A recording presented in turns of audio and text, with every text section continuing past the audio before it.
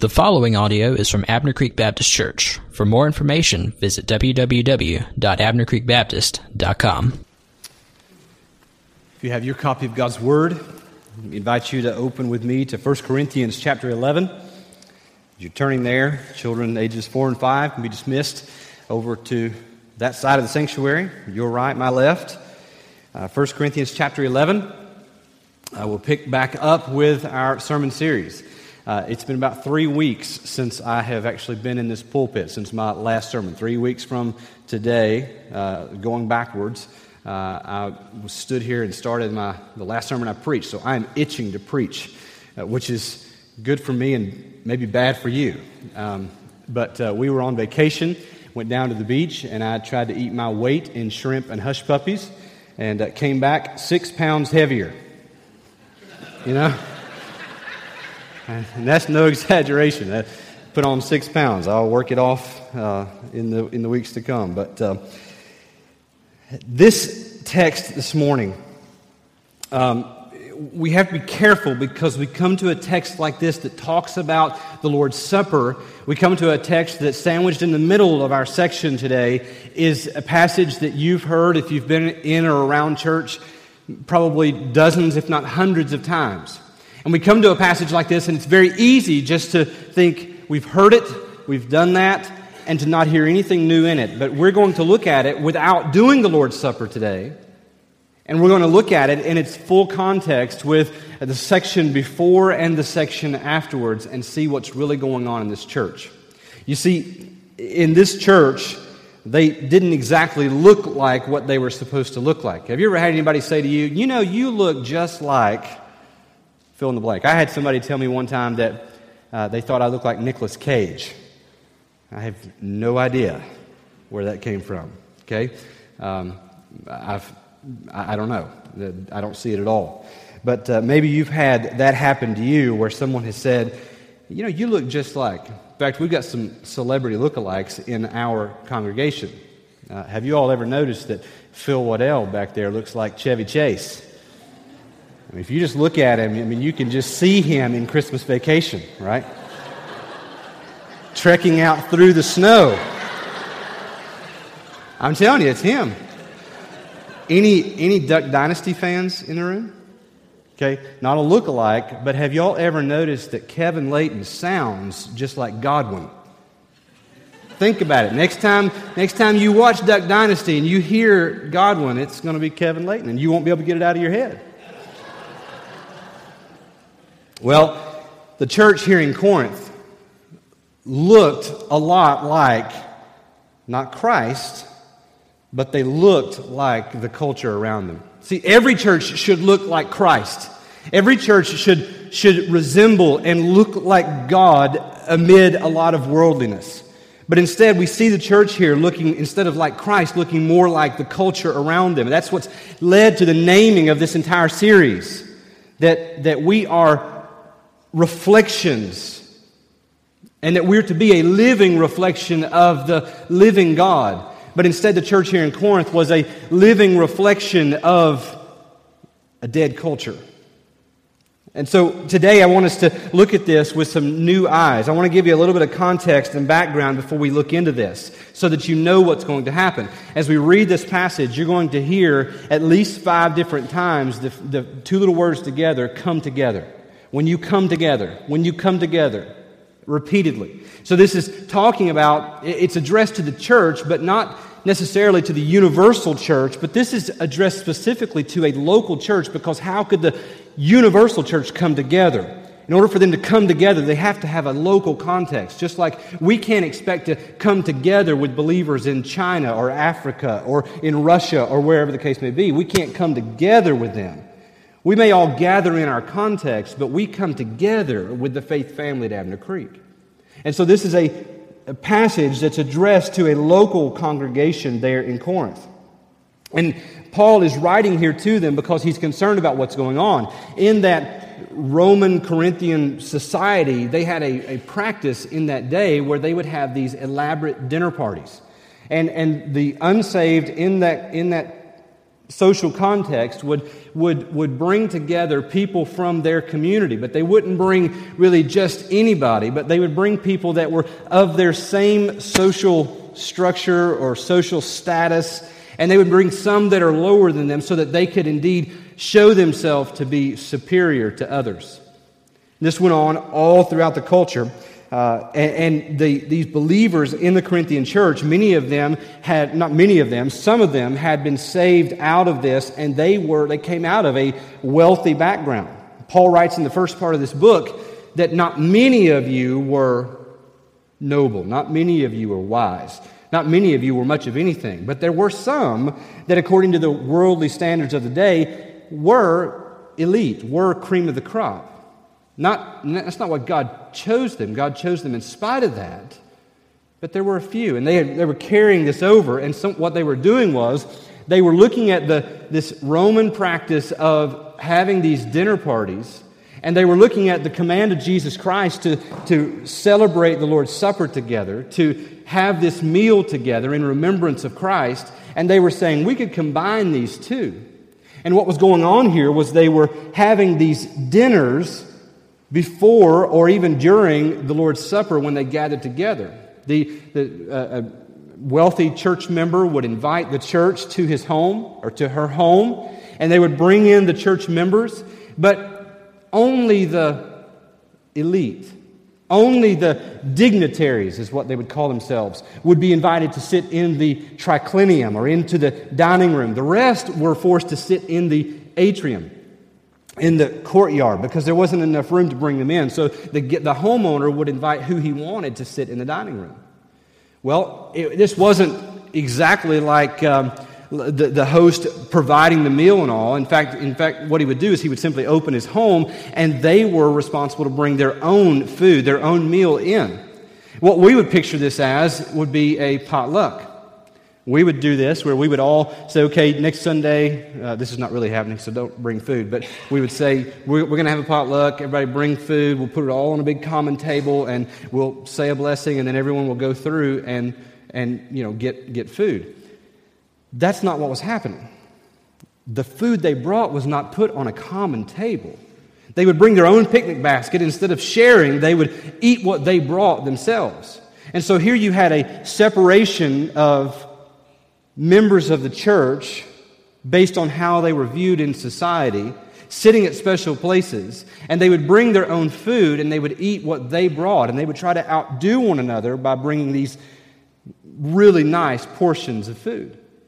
But the issue was, those that were not sitting in the triclinium, that were out in the atrium, some of them had nothing. Some of them were extremely poor.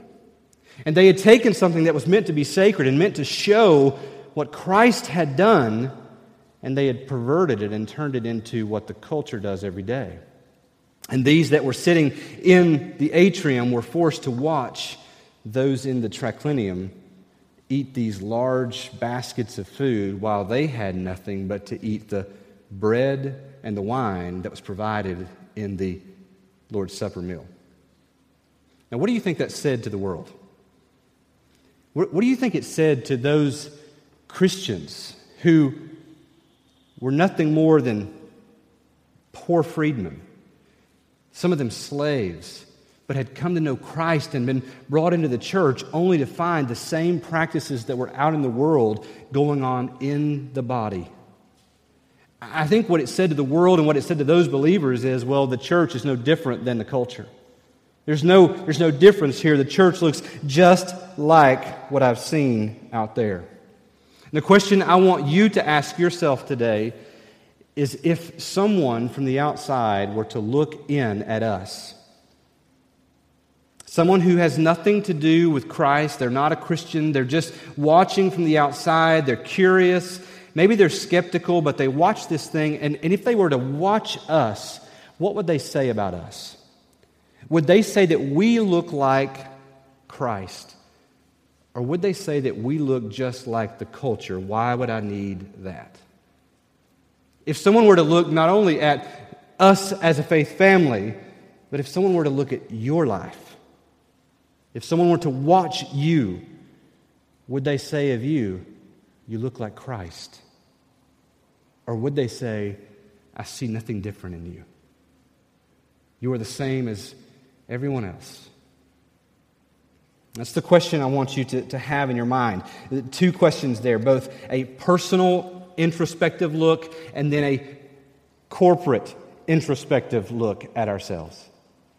Well, let's look at this passage now that you have some background. You'll hear these phrases. You'll have a better understanding as we read this. 1 Corinthians chapter 11, begin with me as I read starting in verse 17. The Bible says, "But in the following instructions I do not commend you, because when you come together, it is not for the better, but for the worse." I would just pause right there and say to you that there are churches that are meeting, that are coming together all over this land, that their coming together is not a good thing because they're coming together not for the better, but for the worse. I've heard it said, well, at least they're in church. At least they're going somewhere. As long as you're going somewhere to church. And that is in some ways, true statement, but it is a very dangerous statement. It's not just that someone goes somewhere, it's that they go somewhere where a body gathers together around what's going to make them better. We sang this morning, beautiful words, wonderful words of life. Churches that are not gathered around the Word of God, the Word of life, who is Christ, are not gathering. They're not coming together for the better, but for the worse. So a church that simply puts the name on a billboard does not say that they are good. The measure of their quality comes in what they gather around. He says, you don't come together for better, but for worse. In verse 18, he says, "For in the first place, when you come together as a church, I hear that there are divisions among you. And I believe it in part, for there must be factions among you in order that those who are genuine among you may be recognized. When you come together, it is not the Lord's Supper that you eat. For in eating, each one goes ahead with his own meal. One goes hungry, another gets drunk. What? Do you not have houses to eat and drink in?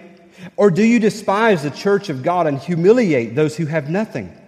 What shall I say to you? Shall I commend you in this? No, I will not. For I received from the Lord what I also delivered to you, that the Lord Jesus, on the night when he was betrayed, took bread. And when he had given thanks, he broke it and said, 'This is my body, which is for you. Do this in remembrance of me.' In the same way also he took the cup after supper, saying, 'This cup is the new covenant in my blood. Do this as often as you drink it in remembrance of me. For as often as you eat this bread and drink the cup, you proclaim the Lord's death until he comes. Whoever therefore eats the bread or drinks the cup of the Lord in an unworthy manner will be guilty concerning the body and blood of the Lord. Let a person examine himself then, and so eat of the bread and drink of the cup. For anyone who eats and drinks without discerning the body eats and drinks judgment on himself. That is why many of you are weak and ill, and some have died. But if we judged ourselves truly, we would not be judged. But when we are judged by the Lord, we are disciplined, so that we may not be condemned along with the world. So then, my brothers, when you come together to eat, wait for one another. If anyone is hungry, let him eat at home, so that when you come together, it will not be for judgment about the other things. About the other things, I will give directions when I come." This morning, I want to show you a few things in this. First of all, I want to show you in this passage, when the church looks like the culture, here are some things.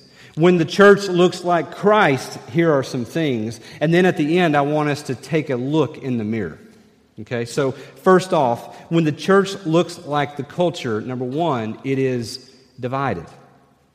It's divided. That's what he says there in verse 18 when he says, "When you come together as a church, I hear that there are divisions among you." Then he goes on in verse 19 and he says, "I believe it in part because there must be some factions in order for those who are genuine to be able to be recognizable among you." This is the reality of the already but the not yet. We are already saved. The kingdom has already come to those who've trusted Christ. But we await a kingdom to come from heaven, to be joined together with a new earth, to live forever with Christ in His presence. So we're already saved, but we're not yet what we will be. And so churches in this already not yet state, there's going to be some among us who are genuine believers, and there's going to be some among us who meet with us, who even make it onto the membership rolls, who are not genuine believers. We can't see the heart. We can't open a door and look inside and say, yes, Jesus has written on that heart. His name is there. He's claimed it. We can't see that. And so we do the best that we can to guard the purity of the church by receiving only those who are trusting in Christ. But there will be some that will come in among us who are not saved. And what will happen is that over the course of time, as we live as believers among unbelievers in the context of this family, those who are not truly believers the character will begin to show, and they will show themselves as not truly being believers. They will not have a love for the family like that is produced in the heart of a believer. They will not have a desire to obey God. They will not have pure motives. And this is what causes some factions at times, some divisive arguments at times. And that will happen, he says. But it's not the main crux of the argument. He's not concerned about that type of division. What he is concerned about is the division that exists among genuine believers. That even among those who have genuinely been saved, remember I've said all through this series that he continues to refer to them as brothers, as sisters. That he affirms that they have been saved. And when a genuine believer is at odds and divided with another genuine believer, it tells a lie about the nature of God. And so he's concerned about this. And in this class-conscious society, the church would have been made up of these self-proclaimed dignitaries, the cream of the crop, the elite of society, as well as these poor freedmen, even slaves, and every class in between. They would have all been brought together in this new reality that the culture around them would have said, that's weird, that doesn't make sense. And so the flesh that's in them, this leftover residual pulling toward away from God, would say, you're right, this doesn't make sense. It pulls me to look out for my own. And so there's division there. And Paul says, this should not be. We must war against this. In the same way, in this place, we all come from different places. Every one of us, we grew up differently. Some of us grew up with plenty. Some of us grew up poor. Some of us know quite a bit about the Bible, and others, you're brand new to this thing. You don't know really much of anything. Some have long histories here at Abner Creek, and others, you've only been here a little while. Some are college graduates or graduating at other levels of degrees past college. And some in this room never finished high school. Some are married, others are divorced. Some have kids and some don't. Some are young, others are old. Some like hymns on a piano, others like a more modern rock and roll style of music as we gather together. And if we wanted to, we could continue this list and we could point out all the things that make us different. That yes, we come together in Christ, but hey, this makes us different, and we could allow those things to divide us and keep us separate, or we could say that the cross levels it all. That it should not be this way in church.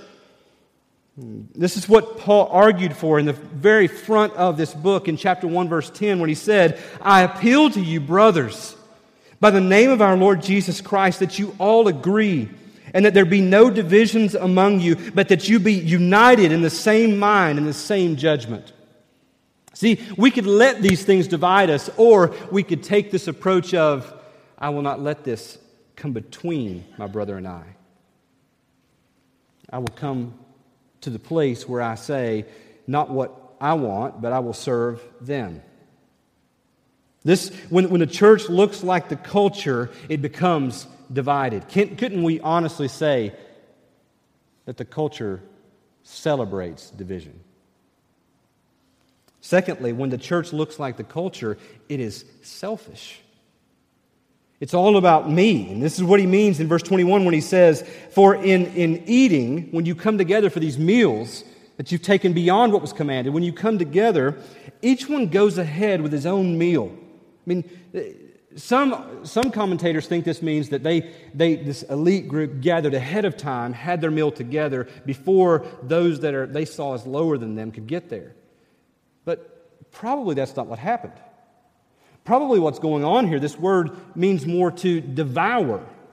Probably to devour in the presence of. So they were coming together, people of all different socioeconomic status, and they were all coming together in the church, and instead of embracing one another, coming together and sharing what they had, instead they were devouring what they brought in the presence of these who had nothing. Weren't you taught in kindergarten that if you don't have enough to share with everybody, you just don't need to bring it? Weren't you taught that? How audacious, how crass, how insensitive it was for these Corinthian believers to eat their privileged portion in front of their brothers and sisters who had nothing, and to do so with an air of superiority. When the church looks like the culture, it is selfish. One commentator wrote that in that Roman context, the banquet becomes a theater of wealth and property, of social distinction or social climbing. This is what was going on. This was TMZ. This was the paparazzi. This is what they had before those things. And they were looking at these, they were holding these banquets as a theater, as a way of entertaining. This was the Great Gatsby. This was elaborate so that we could show off, so that I could elevate myself. And we could understand this going on in the culture. But this is the church. These are the people of God. Let me just say this. If you ever want to know just how selfish the world can be, just go school supply shopping on tax-free weekend at the Dorman Center Walmart like I did this past Friday night. I don't know why they cram all those school supplies into about 3 aisles. People were on top of one another. People were, just everywhere. Kids just eating in the middle of the aisle. I was getting so frustrated and mad. This one woman, she just came and stood right in front of where I was trying to get. I was angry. I was getting just outraged. I finally just walked away. I looked at Lana and said, "I got to get out of here. I'm gone." I went and found something else. I made my way back. Here was this same woman when I came back that had cut me off 2 or 3 times, and I knew that I needed to leave the property when I physically reached out and put my hand on her buggy to let another woman go through.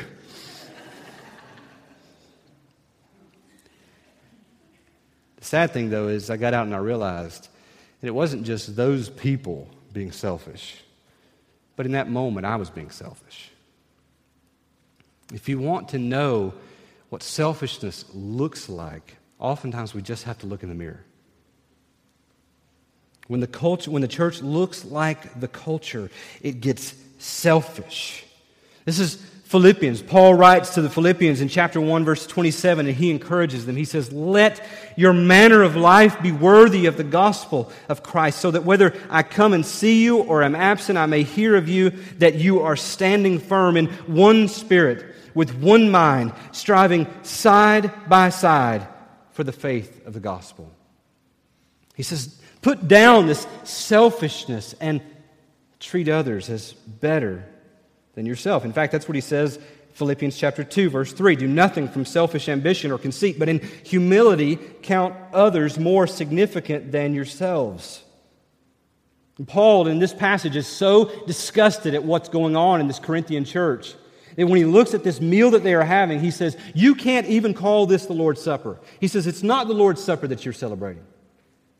And he does that and then launches into reciting the actual event of Jesus gathering with his disciples on that last night to remind them and to contrast what Jesus actually did. He had laid out for them, you are divided and you are selfish, you're not coming together for the better but for the worse. He had laid out that black fabric of their lives. of their existence of coming together. And then he said, let me just now put the diamond of Christ right on top of that and show you the contrast between you and him. Verses 23 through 26, we know it. This is the most familiar passage where Jesus takes the bread, breaks the bread. This is my body for you. This is the cup, the new covenant in my blood. Do this in remembrance of me. This is the section that we know. And I want you to see in this just a little bit of what's going on. That when the church looks like the culture, it is divided and it is selfish. But when the church looks like Christ, it is cross-oriented. It is everything is going to the cross or coming from the cross. Jesus, on that night, when he's in that upper room with his disciples, and he breaks this bread and pours this cup, he knows in that moment that he would be betrayed. He knew in that moment that he was going to be abandoned. He knew that he would be arrested. He knew that he would be beaten. He knew that he would be mocked and crucified. He knew all of it. Yet still in the hours before, he shows his commitment to go there. He's cross-oriented. He continues on toward the cross anyway. In fact, I did a little just walk through the book of John as I prepared this, and you can trace Jesus knowing this ahead of time in the book of John. In John chapter 2, verse 4, at the wedding in Cana, when the wine ran out and Mary came to him, Jesus said, "Woman, what does this have to do with me? My hour has not yet come." The hour Jesus talks about at the very first public miracle that he ever performs is the hour of the cross. In chapter 7, verse 30 of the book of John, he says, the Bible says, they were seeking to arrest him, but no one laid a hand on him because his hour had not yet come. John chapter 12, 23 through 24, Jesus answered them, "The hour has come for the Son of Man to be glorified. Truly, truly, I say to you, unless a grain of wheat falls into the earth and dies, it remains alone. But if it dies, it bears much fruit." Why do you think he tells that? He knows this is the hour for which he has come. He's the grain of wheat that's going to fall to the earth and die and bring about much fruit. John chapter 12, verse 27, "Now is my soul troubled, and what shall I say? Father, save me from this hour? But for this purpose I have come to this hour. Father, glorify your name." John 17, verse 1, when Jesus had spoken these words, he lifted up his eyes to heaven and said, "Father, the hour has come. Glorify your Son, that the Son may glorify you." Don't ever think that Jesus was caught off guard by the cross. Jesus knew where he was going. He knew why he came. And he set his face toward Jerusalem anyway. The Bible says that he set his face like a flint. He was determined to go there. When Peter steps in and says, "Jesus, now hold on, you can't talk like this," Jesus says to him, "Get behind me, Satan." Because in that moment, Peter was trying to do exactly what Satan had done in the wilderness when Jesus was fasting. He was trying to distract him and deter him and keep him from going to the cross. If he could just get him off mission and get him away from the cross, then he would thwart the plans of God. Jesus said, "I cannot walk away from this because this is what I have come for." Likewise, if we are to be like him, we must realize that there is no other way but the cross. We are no longer under the Mosaic covenant. For years, the Israelites tried to live under this Mosaic covenant, under the law of the Ten Commandments, trying to obey this, trying to fulfill this, and every year it brought them back to the temple to sacrifice because every year they broke the covenant. But we are no longer under this Mosaic covenant. We are under, as the Bible says here in chapter 11, a new covenant. A covenant where every bit of our sin has been atoned for, past, present, and future in Christ. We don't come in the way where we say, well, the cross is nice and it's a good way to start, but now I'll go on to the more important things. We come by the cross, and we come to walk in the cross for the rest of our lives. We look to the cross as the place where God forgave us, He made us righteous, and He will complete what He started. We must be cross-oriented, walking to it and walking from it just like Jesus did. Our worship should remind us that we're under this new covenant. When we come together, to use the language of this passage, we should be reminded of these things, that we are sinners in need of a Savior. And that sin can be atoned for and has been atoned for in Christ alone. That we'll never live up to it. That we'll never make it right. That I can do as much good as I possibly can in this world, and I will get to the end of my life, and I will stand before God, and He will say to me, "Depart from me, I never knew you." Go out into the wrath. Or I can come through Christ and Him alone, and one day I will stand. After trusting, a lifetime of trusting in Christ and Him alone, I will stand before God, and God will say to me, "Come, enter into your rest." There's one way to be received by God, and it is through Christ and Him alone. Worship that looks like Christ is cross-oriented. It should cause us to embrace the will of God regardless of what comes our way. Just like Jesus, for the rest of His life, for all of His life, said, whatever your will is. Father, if there's another way, let it come, but if not, your will be done. The same way that we should be willing to embrace God's will regardless of the cost. In Matthew 16, verse 24, Jesus told His disciples, "If anyone would come after me, let him deny himself, take up his cross, and follow me." John chapter 12, in that same passage I read earlier, says, "Whoever loves his life loses it.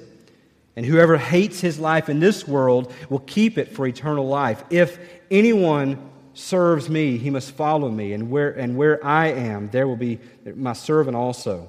If anyone serves me, the Father will honor him." If we're going to be people that look like Christ in this world, as individuals and corporately as a faith family, it will be that when we say, "God, you build your church. God, you do with my life what you want, because this world's not my home. I'm not permanently addressed here. I'm coming to the end where you will be, and you will elevate me. You will set up the next world. God, use my life here however you want." This is what Jim Elliot said when he wrote in his diary before he was martyred in Ecuador, I believe. He says, "He is no fool who gives what he cannot keep to gain what he cannot lose." The church that looks like Christ is cross-oriented. Secondly, in this, the church that looks like Christ is others-serving.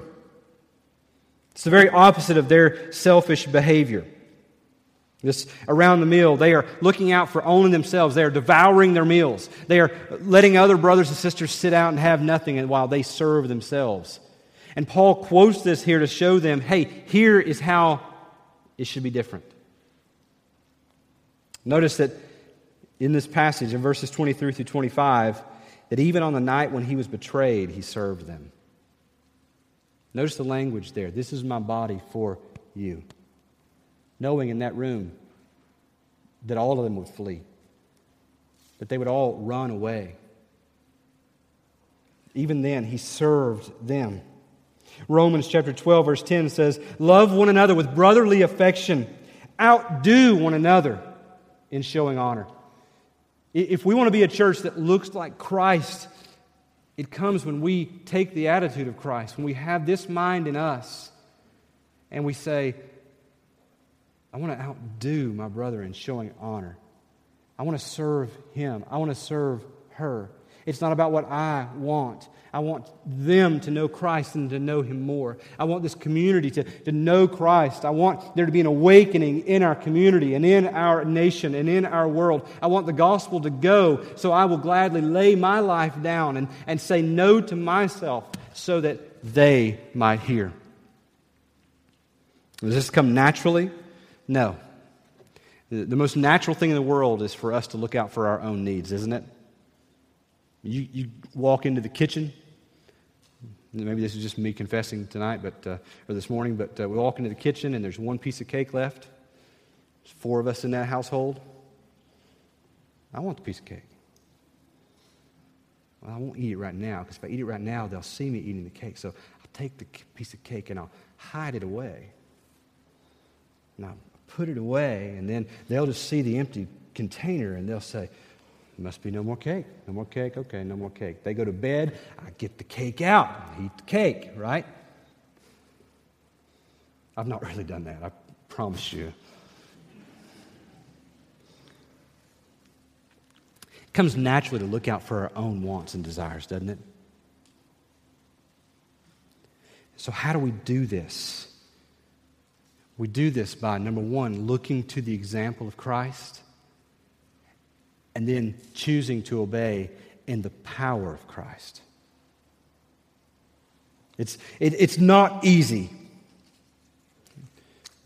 My daughter is trying to learn a new sport and trying to learn tennis. And I played tennis years ago. We were out the other day. We were trying to learn tennis again together. And she began to get frustrated with it wasn't coming as quickly.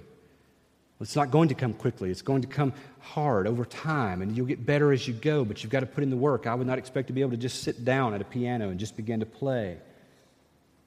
It takes discipline, and it's no different as we follow Christ. We don't count on that work to save us, but after we are saved, trusting Christ alone, there are going to be some things that we must war for. We must discipline ourselves for. There's a reason why Paul compares the Christian life to an athlete or to a soldier or to a farmer. We must work for this, but not in our own strength, in His alone. Third is this. I'll hurry through this. When a church looks like Christ, it is not only cross-oriented, it is not only others-serving, but it is eternity-motivated. It is eternity motivated. That's what he says in verse 26, where he says, "For as often as you eat this bread and drink the cup, you proclaim the Lord's death until He comes."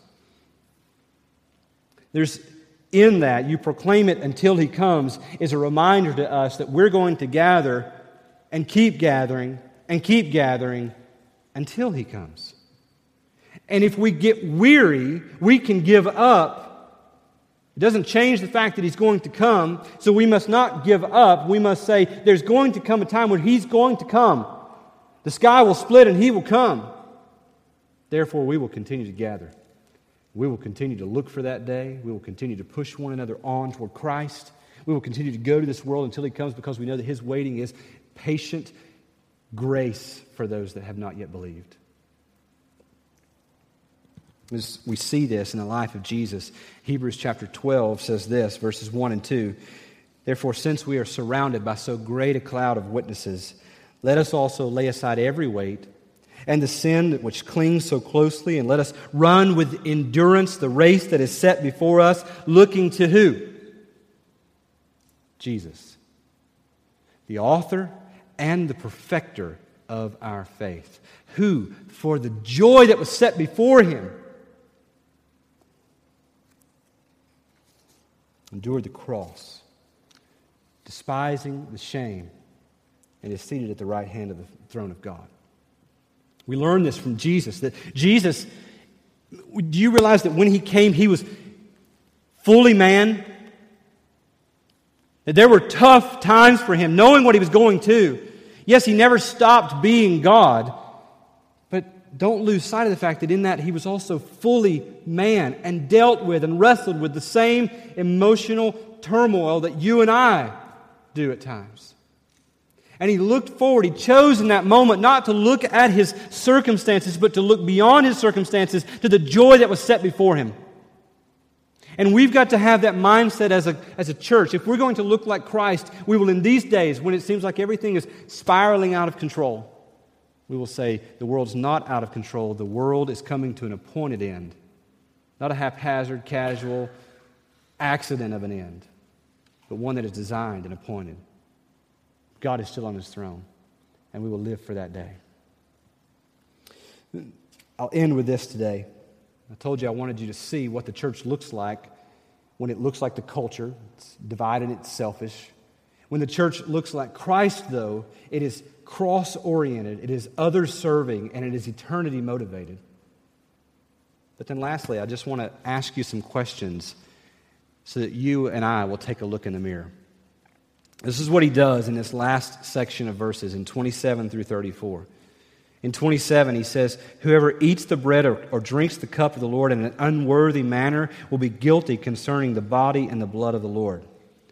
Now, some have thought this to mean that if we come to a service where we're celebrating the Lord's Supper, and, if I've got any sin in my life, that I can't take the Lord's Supper that day. Well, if that was the truth, then nobody would ever take the Lord's Supper, right? The point of this is not to say, I haven't lived it this week, so I'll hold off. See, that's a false gospel. That's a works-based salvation. That's you saying, when I get it together and when I have a good week and I come in and we're doing this, then I'll celebrate. No, see, what they're coming together and doing is they're not looking at this like Jesus did. They're not coming together and saying, it is the cross. We celebrate the cross. We cling to the cross. We need the cross. And the cross, since I'm accepted by the cross, then I will serve my brothers and sisters. I will look out for their needs and not my own. Because there's coming a day when there's a world coming that I'm not in yet. But until then, I'll live for His glory. Instead, they're coming and saying, it's about me. If anybody's going to look out for me, it's going to be me. And so when they came to the Lord's Supper, they weren't seeing what's there. And what he means here is that we should examine ourselves to say, we're going to take the Lord's Supper today? I've had a bad week. I've harbored sin. I've lied. I've cheated. I've not loved God the way that I should. Oh, I need the cross. I need the cross. And in that moment, when you come to the table and you take the bread and you say, this is His body broken for me. And when you take the cup and you drink it and you say, this is the blood of the new covenant. Thank you, Jesus. And you drink it in a manner that is fitting with the character of it. It's not coming and saying, I've been pretty good, therefore I think I'm okay. It's coming saying, I need Jesus. Thank you, God, for sending Him for me. Verse 28, he says, let a person examine himself then, and so eat of the bread and drink of the cup. I just want to ask you some questions as we close today. I want you to hear these questions, and I want you to let them sink in. I don't want you in these moments to hear these questions and say, boy, I hope they're listening over there.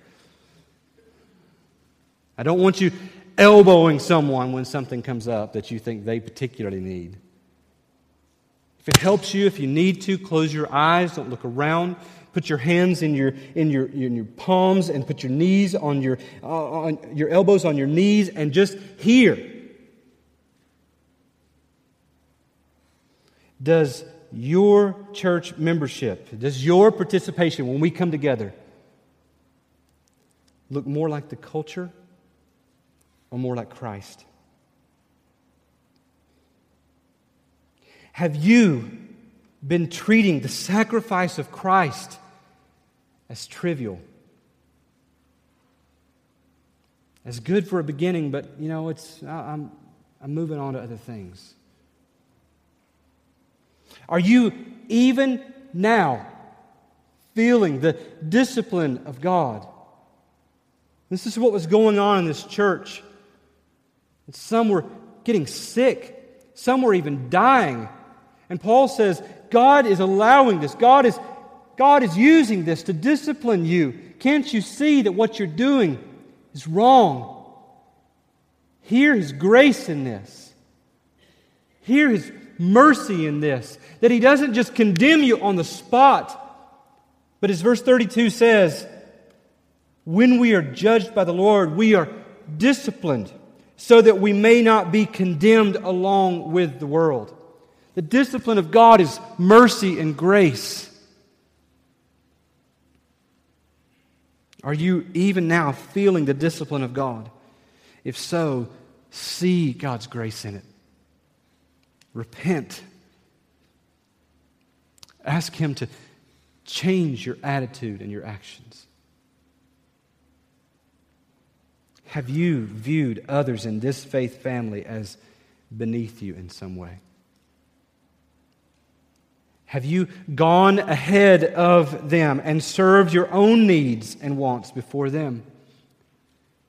Then repent. Stop. You say, I don't know how, I can't stop.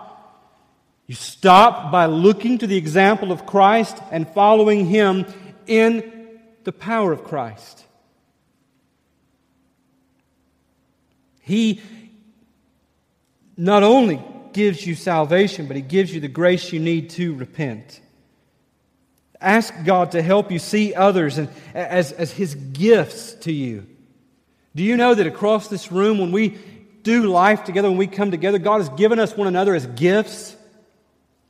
And we should stop seeing one another as embarrassments, as beneath us somehow, but instead that we should invest in one another's lives and allow others to invest in us. Because none of us have this thing figured out. None of us have arrived. We need one another to push one another on toward Christ. Aren't there times in your life when you get so down and so just ready to quit and ready to throw in the towel? Have you ever been so glad that a brother or sister came along and said, "Can I pray with you? Can you want to just talk to me?" When a brother or sister just shares with you an account of how they also went through that and how God was faithful to bring them through, and that in itself is the grace of God through them to you to bring you forward. The Bible says that He who began a good work in you will complete it in the day of Christ Jesus. And He uses us together in that process. My prayer is that you've heard these questions and you've heard them not with an air of arrogance, not with a condemning attitude from this pulpit, pointing fingers and yelling at you and telling you to get it right. What I hope is that you hear a pastor who knows that he desperately needs the cross. The pastor that desperately knows that I need to serve my brothers and sisters more and better than I do. That I need to look to eternity as motivation to keep living because I'm prone to be pulled away, and I know that you are as well. And as we come together, we're going to be prone at times to wander away from what's true and what's right. Don't hear me as this judgmental pastor preaching at you this morning. Hear me as pointing you to the grace of Christ. That this is what should happen when we come together. We should be reminded of our sinfulness and how much we need our Savior. I want desperately, hear this as a pastor, who desperately wants to pastor a church who increasingly through the years looks more and more and more like Christ than it does like the culture. Sound good? Let's pray together. Jesus, thank you for your word. Wonderful words of life. God, in a familiar passage, God, I pray that you would show us the larger picture. That we would see what's there. God, that you would speak loudly, clearly. God, there may be some in this room who have never received you. They've never trusted you as Savior. Then God, today I pray that you'd be gracious, open their eyes and draw them to yourself. God, there may be brothers and sisters in this room today, God, that have not treated one another well, that have not treated one another in a manner that is fitting of the character of Christ. God, today I pray that they would cast themselves on your grace and your mercy, and that they would go to brothers and sisters, and God, that they would have fellowship restored at the foot of the cross. God, whatever it is, God, that you would have done today, God, I pray that you would do it. You don't need our permission. God, we beg you to be gracious in this place. For it's in Jesus' name we pray. Amen. We want to give you a time to reflect and respond. As Ethan plays and in just a minute or so encourages you to stand and sing with us, we want you to, in that time, be thinking about what God is calling you to. Because a sermon is not complete when the pastor finishes and says amen. The sermon is complete when those who are his put into practice what's been said. So whatever God's called you to, be obedient today. If you need to talk to me, if there's something that you just need a pastor to help you walk through, I'll be sitting right down here on the front row. I'd love to walk with you through that, pray with you, maybe talk beyond this time. If today you're here and you say, I've never trusted Christ, but today I need Christ, I know it, I'm a sinner and I have no hope without Him, then I'd love to have you come to me. You don't come to me for that salvation, you come only as someone to help you in what's the next step. I'll be glad to help you with that. Today, if you're here and you say, this is the church where God's called me to join, you want to join this church, feel free to come. If today there's a brother or sister across the room that you just love, and you've maybe not shown that love the way you should, but you want to, then feel free to move across this place and go to a brother or sister, restore fellowship with them, pray with them. Maybe you want to come and kneel across the front and pray. Whatever you sense God leading you to do it today. Let's worship God as we respond to the beautiful words of life. This time of teaching is brought to you by Abner Creek Baptist Church. For more information, visit www.abnercreekbaptist.com.